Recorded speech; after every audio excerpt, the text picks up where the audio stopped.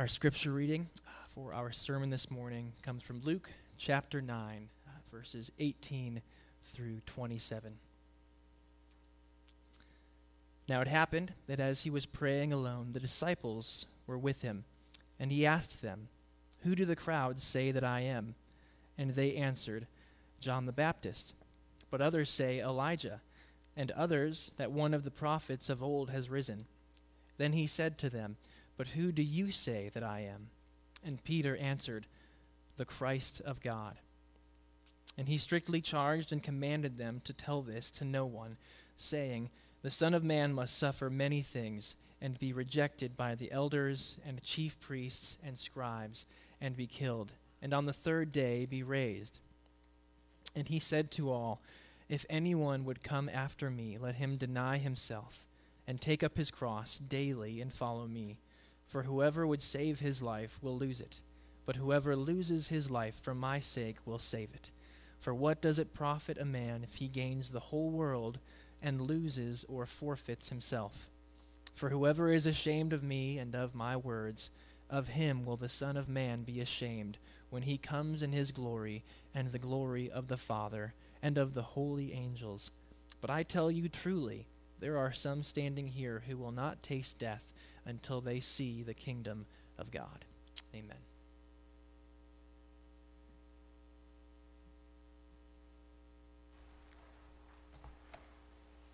Let's pray.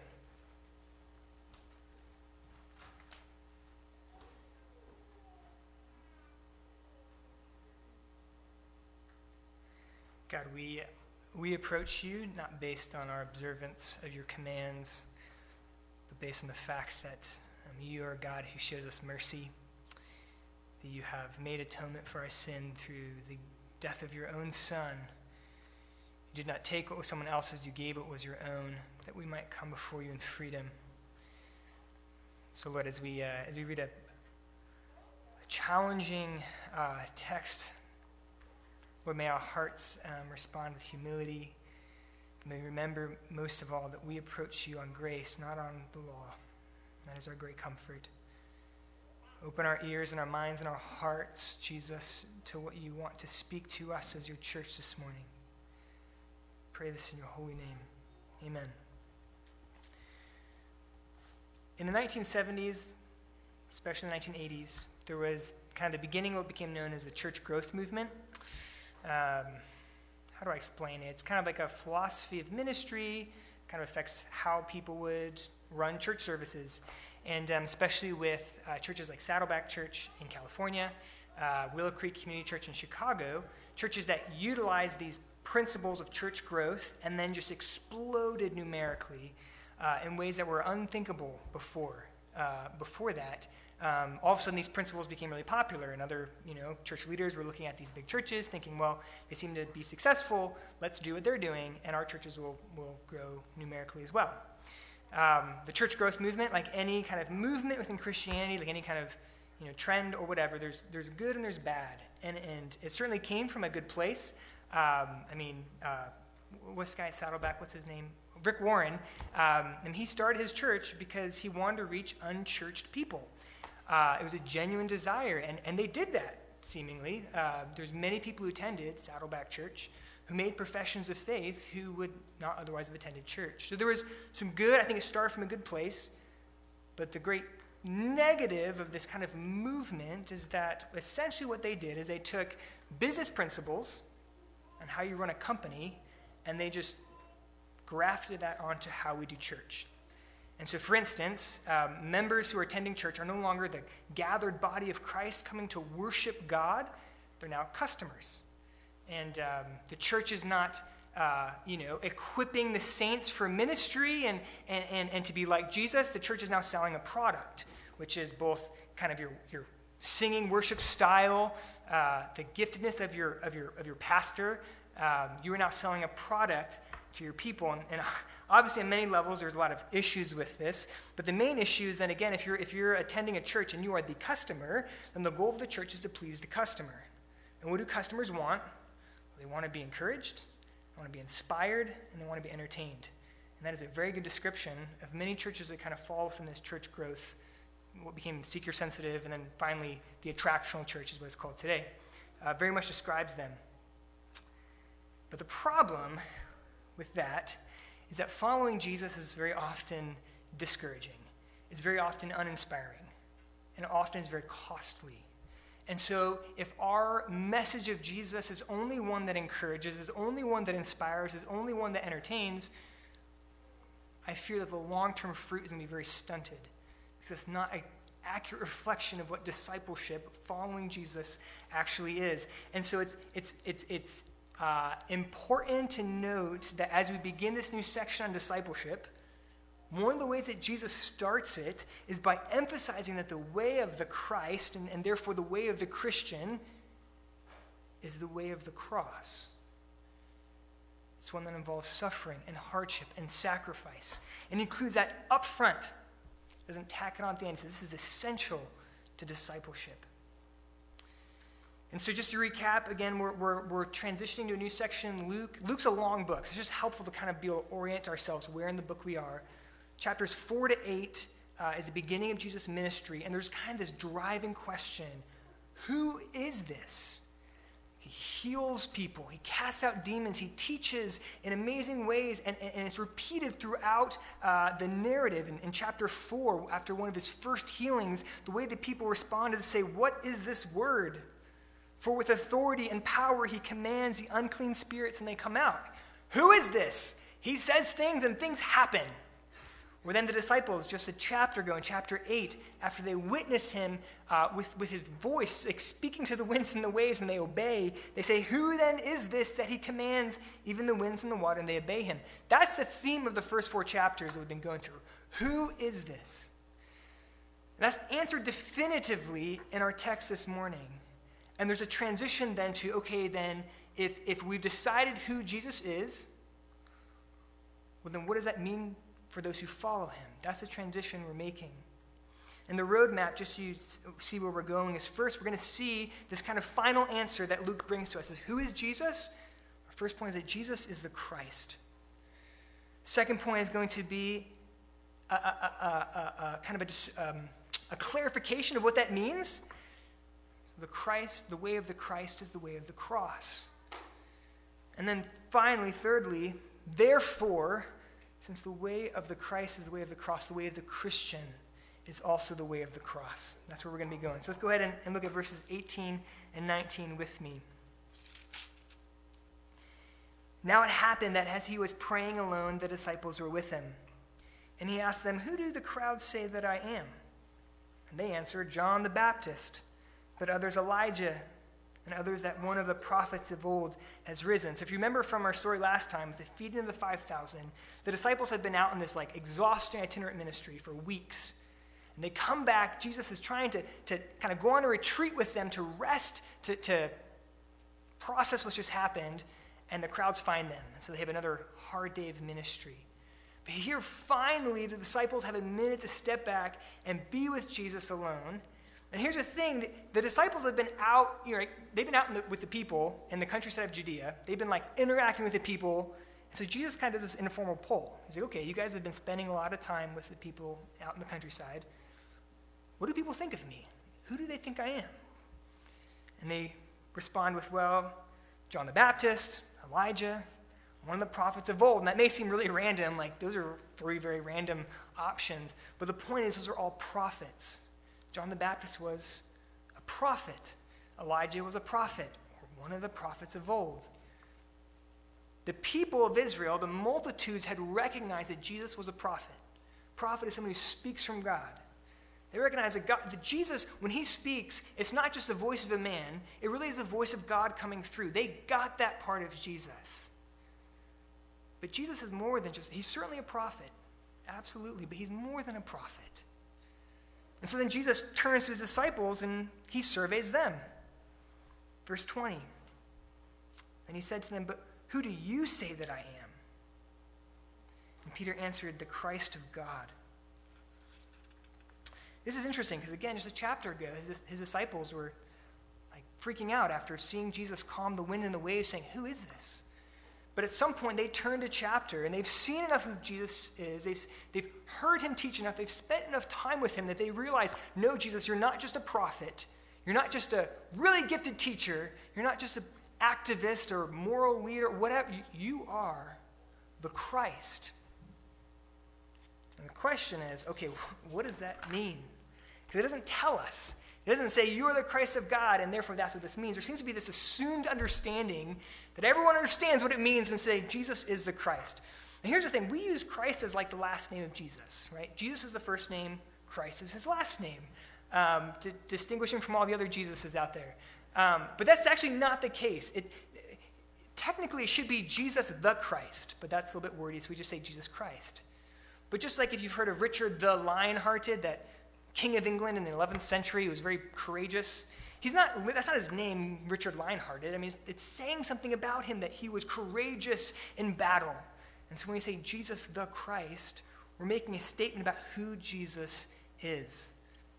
So what is a Christ? Who is the Christ that Jesus is this? Well, Christ is refers to an Old Testament word that literally means the anointed. The anointed. The Greek word is Christ.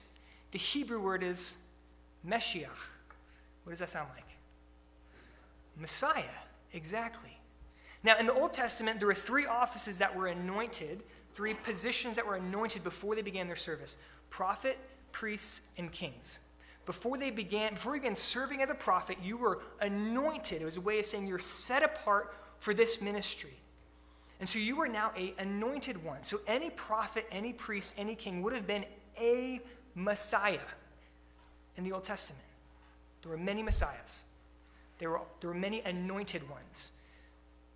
But there's this theme throughout the Old Testament that there will come a day when not just a Messiah, not just a anointed one, but the anointed one of God is going to come. And he's going to deliver his people. You see allusions to this in Psalm 2. It's one of the most probably obvious ones and well-known ones. But Psalm 2, the psalmist says this: "Why do the nations rage and the peoples plot in vain?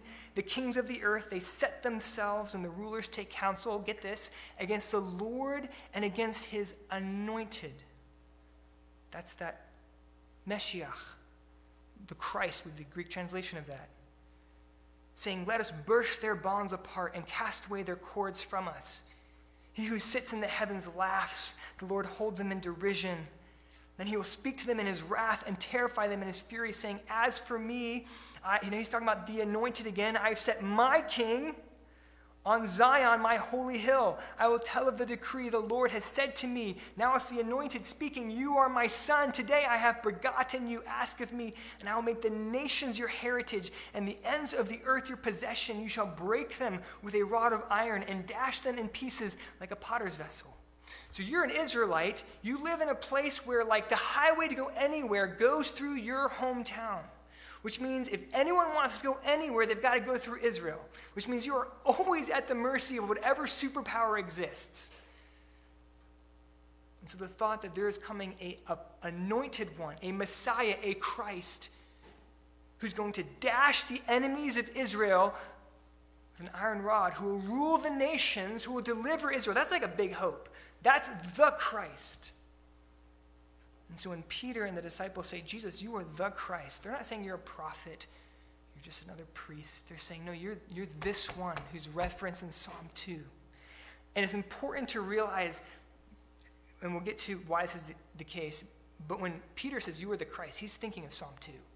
He's thinking of a military deliverer of Israel. And that's going to be really, really important for how Jesus responds to this true declaration that Jesus is the Christ.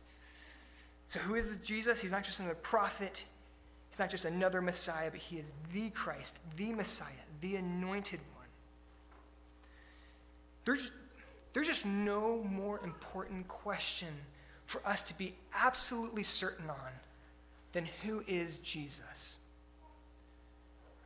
There is no more important question for us to be absolutely certain on in our hearts. Who is Jesus? The Bible has many confusing parts that are hard to understand, parts that are frankly just offensive to our modern sensitivities and are hard for us to swallow. And we get hung up on all these other things. But here's the thing. who is Jesus? If he really is the Christ, we can figure out all those questions we have. If he's not the Christ, then why waste time?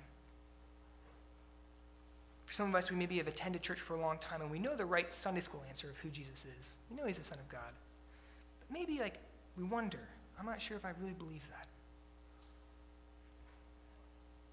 My encouragement is that if we find ourselves in a place where we're actually not too sure we know who Jesus is, my encouragement is this coming week, this coming month, however long it takes, pursue that question like your life depends on it.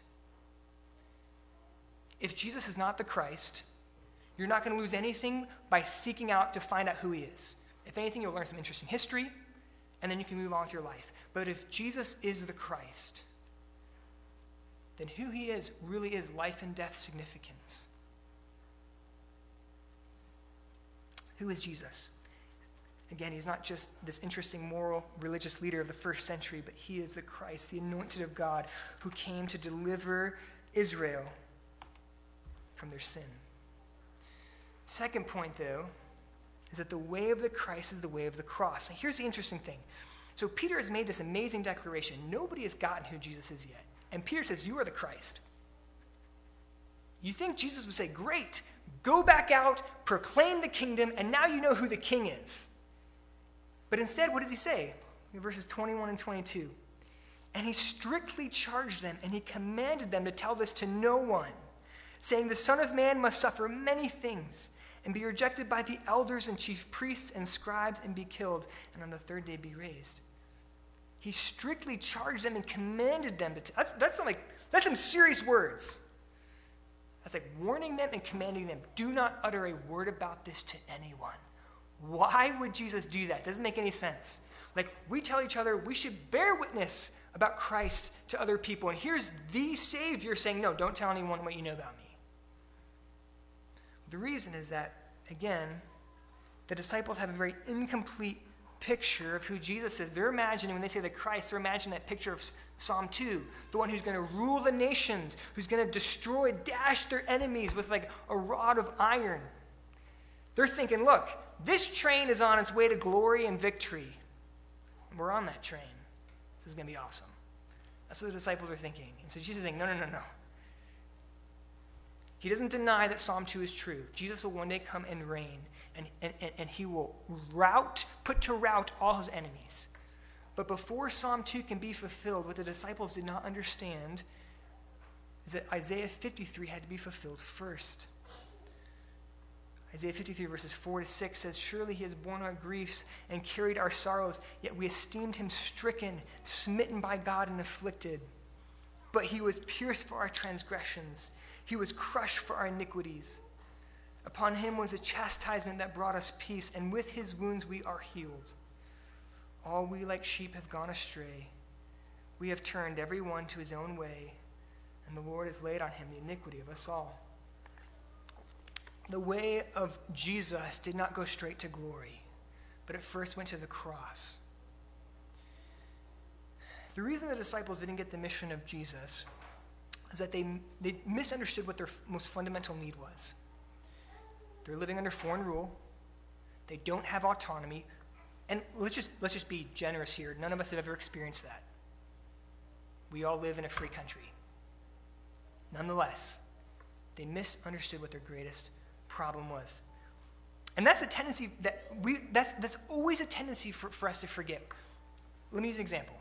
I'm sure many of you guys followed the election just happened in November. I followed it. I had strong opinions about what I wanted to see happen, who I want to see elected. I'm sure you did too. It was an important election. I still have to remind myself, our greatest problem is not who is or who is not in the White House. Our greatest problem is not who is or who is not setting the policy agenda on Capitol Hill. Our greatest problem is that we have sinned against a God who is so good and so holy. And every one of us is hurtling day after day towards a day when we will sit and stand before the judgment seat, and we will give an account of our lives.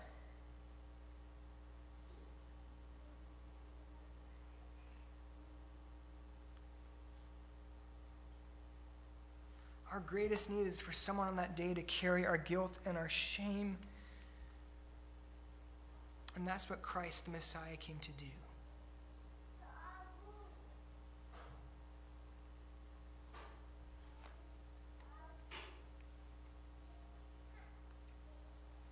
I just want you to reflect on the fact that Christ, think about this, the second member of the Trinity, God eternal, he came to earth to die for you. Right? Like, he didn't come to like impress people with his teaching prowess. He didn't come to start this great empire. I mean, he had all kinds of abilities and powers. He came for the sole purpose of dying for you. That was why he came to earth. That was where everything was leading. To break the power of sin in our lives that both binds us and blinds us, so that on the day of judgment, when we stand before Jesus, we'll not stand in our sin and our shame, but we'll be able to say, no, the blood of Jesus pleads for me. I have no trust in my ability to stand before a holy and righteous God. And anyone who does, you just don't know God.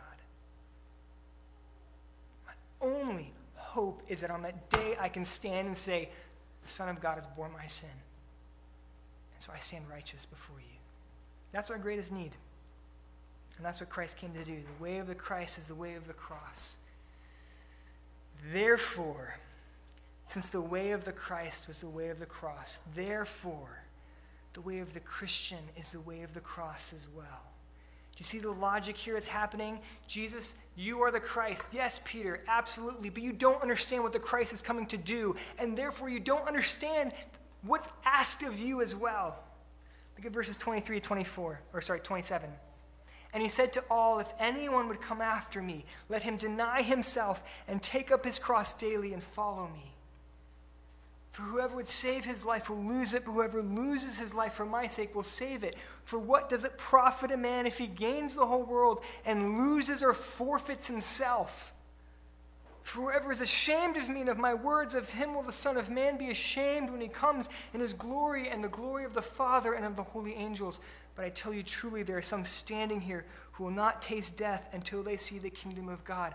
Jesus is saying to his disciples, look, the road I'm going to walk is not leading to glory, it's leading to a cross. It is going to be a difficult road.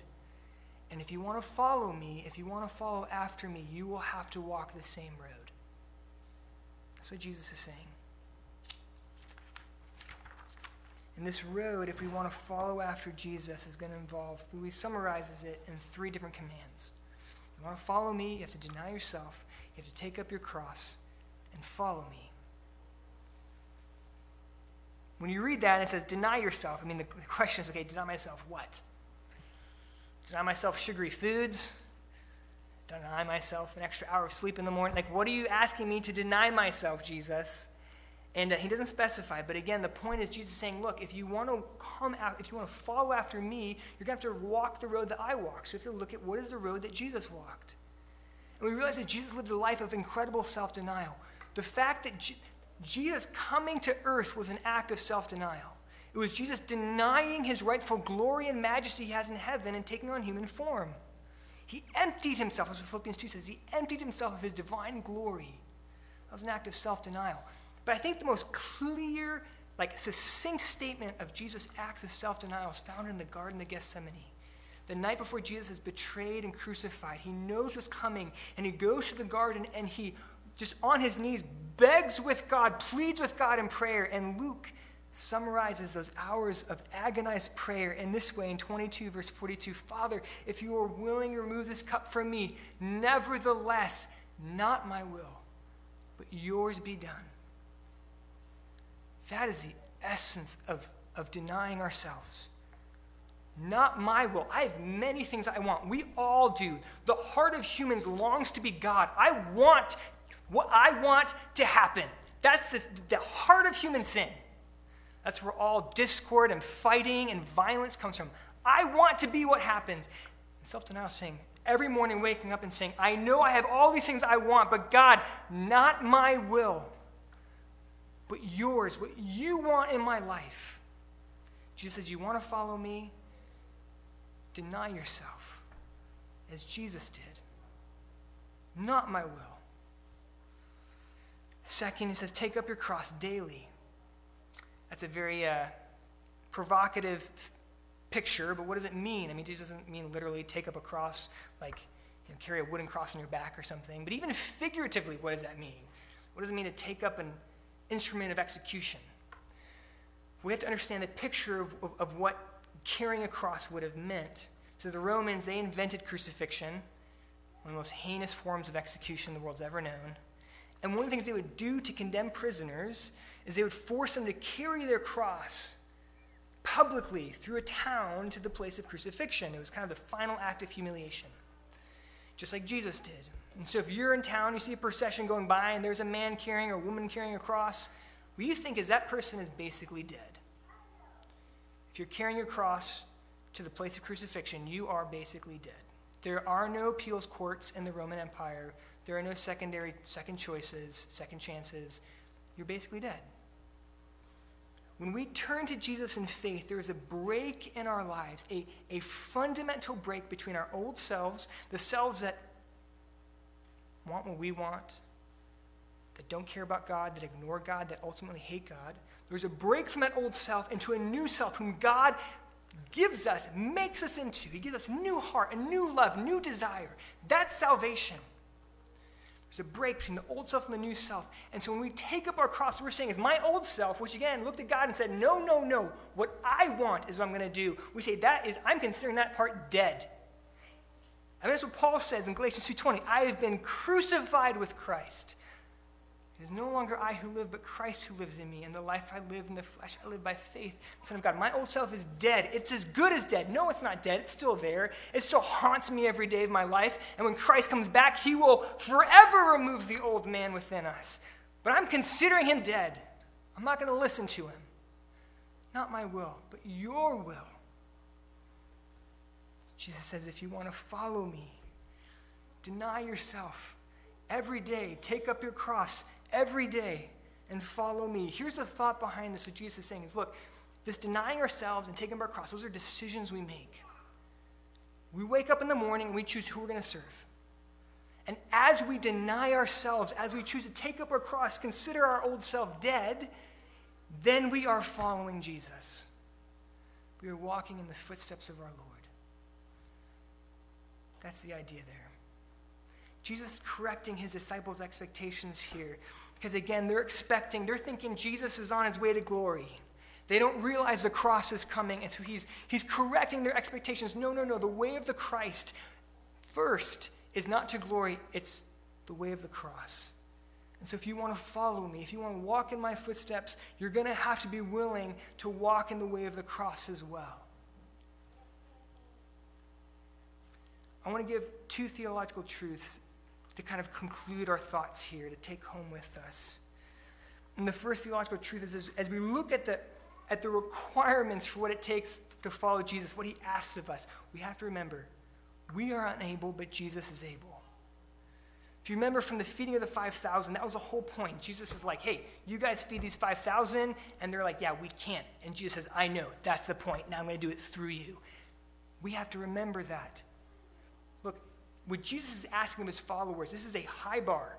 If this is a high jump competition, if you remember that event from track and field where you'd run and try to jump over the bar, it was really fun. I think I was like jumping 4 feet. This is like a bar that's 50 feet tall. Nobody looks at that and says, okay, if I run at the right angle, I think I can make it. Like as soon as you see the bar, you say, that's beyond me. I can't deny myself every day. I can deny myself for about a minute, and then I eat the cupcake, right? Like no one can do that. We are unable, but Jesus is able. And this is why this is so important, is that even in the most stringent of commands that Jesus gives, it's still based on grace. Do you hear me? Even the most stringent command that Jesus gives, it's still based on grace. God saves us by grace. He pursues us in our darkness, and we're not looking for him. He forgives us. He makes us his own. But then day by day by day, we live by the grace he gives us to do what we cannot do. We have to remember that, or we're going to take this and try to run with it, and we're just going to hit a wall. Or we'll just turn into legalists, or we'll turn into, well, I guess we'll live however we want. It's impossible. No, the point is, day by day, this is an act of grace. As Jesus enables us to do what we are unable to. We are unable to live like this, but Jesus is able if we look to him in faith. The second theological truth is that the way of the cross is the way of life. The way of the cross is the way of life. Let me explain what I mean. When we read this, we might have this picture in our mind that says, deny yourself, take up your cross, of this like life of drudgery, like joyless, like bread and water, working, it's like monastic life where you like work 18 hours a day and you sleep 4 hours and like, just like, oh, this is drudgery.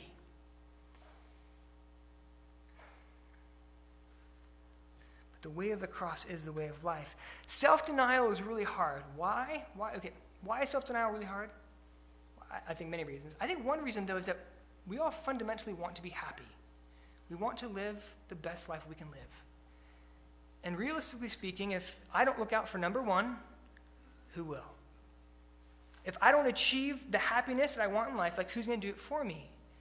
If I deny myself, what guarantee is there that I'm going to live a fulfilled, satisfied, meaningful, full life? I think that's one of the reasons we have trouble denying ourselves. We really think my way is going to be the best way. It's going to achieve that desire we all have to be happy, to be fulfilled, to live a full life. Jesus says, no, deny yourself. This is what's really interesting. Look at verse 24. For whoever would save his life will lose it. But whoever loses his life for my sake will save it. We don't want to deny ourselves. We think, no, like what I want is what's going to lead to my best life now. But Jesus says, look, if you don't take up your cross, if you don't deny yourself, if you don't lose your life, you will in fact lose it in the long run. That's the irony. Whereas if instead you deny yourself, you take up your cross, you lose your life now, then you will find what true life is. Let's just be frank that this makes no sense. It's like, would I rather be in pain or not pain? I'd rather be in not pain. But Jesus is saying, yeah, but if you're in pain, that leads to real life. That makes no sense. How can this be true? How can it be true that denying ourselves, taking up our cross, walking the hard road of Jesus is actually what leads to the best life? How can that possibly be true? And the first thing we have to realize, the first thing we have to remember is that there's a certain extent where we just take this by faith. Because there will be days following Jesus when it will not feel like our best life now. In fact, it will feel like we gave up our best life now for something, like we sold our inheritance for a bowl of porridge. That's what it'll feel like. And we just have to recognize there's a certain point when we come, we say, Jesus, you are my Lord, and I trust that what you say is true. I'm just going to trust. I can't see it now, but I take this on faith that following you, even though it is costly, is just the best thing.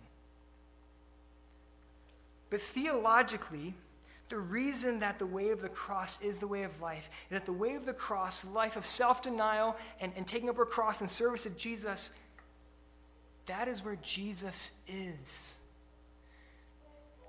You get that?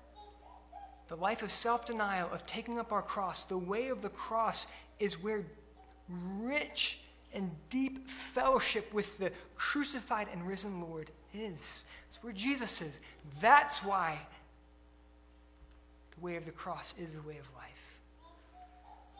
And it's interesting, and this is why sometimes we see Christians who are frankly living in just really hard, living through hardship, and they have this unquenchable joy. Why are you so joyful? Your life's awful. It's because they're walking closely with their Lord. On the flip side, there's many Christians who live much more comfortable lives and they're just miserable, let's be honest. That's the irony. The way of the cross is the way of life. So Dietrich Bonhoeffer, in his great book, The Cost of Discipleship, he was a pastor in Nazi Germany, eventually died in a Nazi concentration camp. He says, when Christ calls a man, he bids him come and die. That's the message that Jesus gives to his followers. No, it's not to glory first. It's the way of the cross first. If you want to follow me, you got to die to yourself. And I would add this to Dietrich Bonhoeffer. Come and die and find out what true life is. Come find out what life is like in the presence of our Lord who is crucified, but who now reigns in glory, and who fills our souls with life, overflowing with his Spirit. Come and die and find out what true life is. Fellowship with the one who bore the sins of the world, who suffered and died but now lives, the one for whom every heart longs, the one who is the end goal of this pilgrimage that we call life. Let's pray.